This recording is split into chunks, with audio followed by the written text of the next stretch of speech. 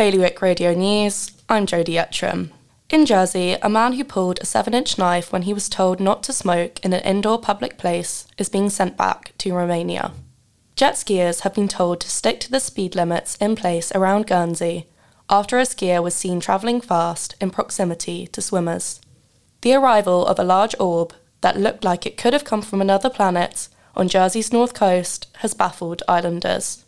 And finally, in Guernsey, a senior independent person will lead a reinvestigation into how a planning complaint was handled by the States of Guernsey.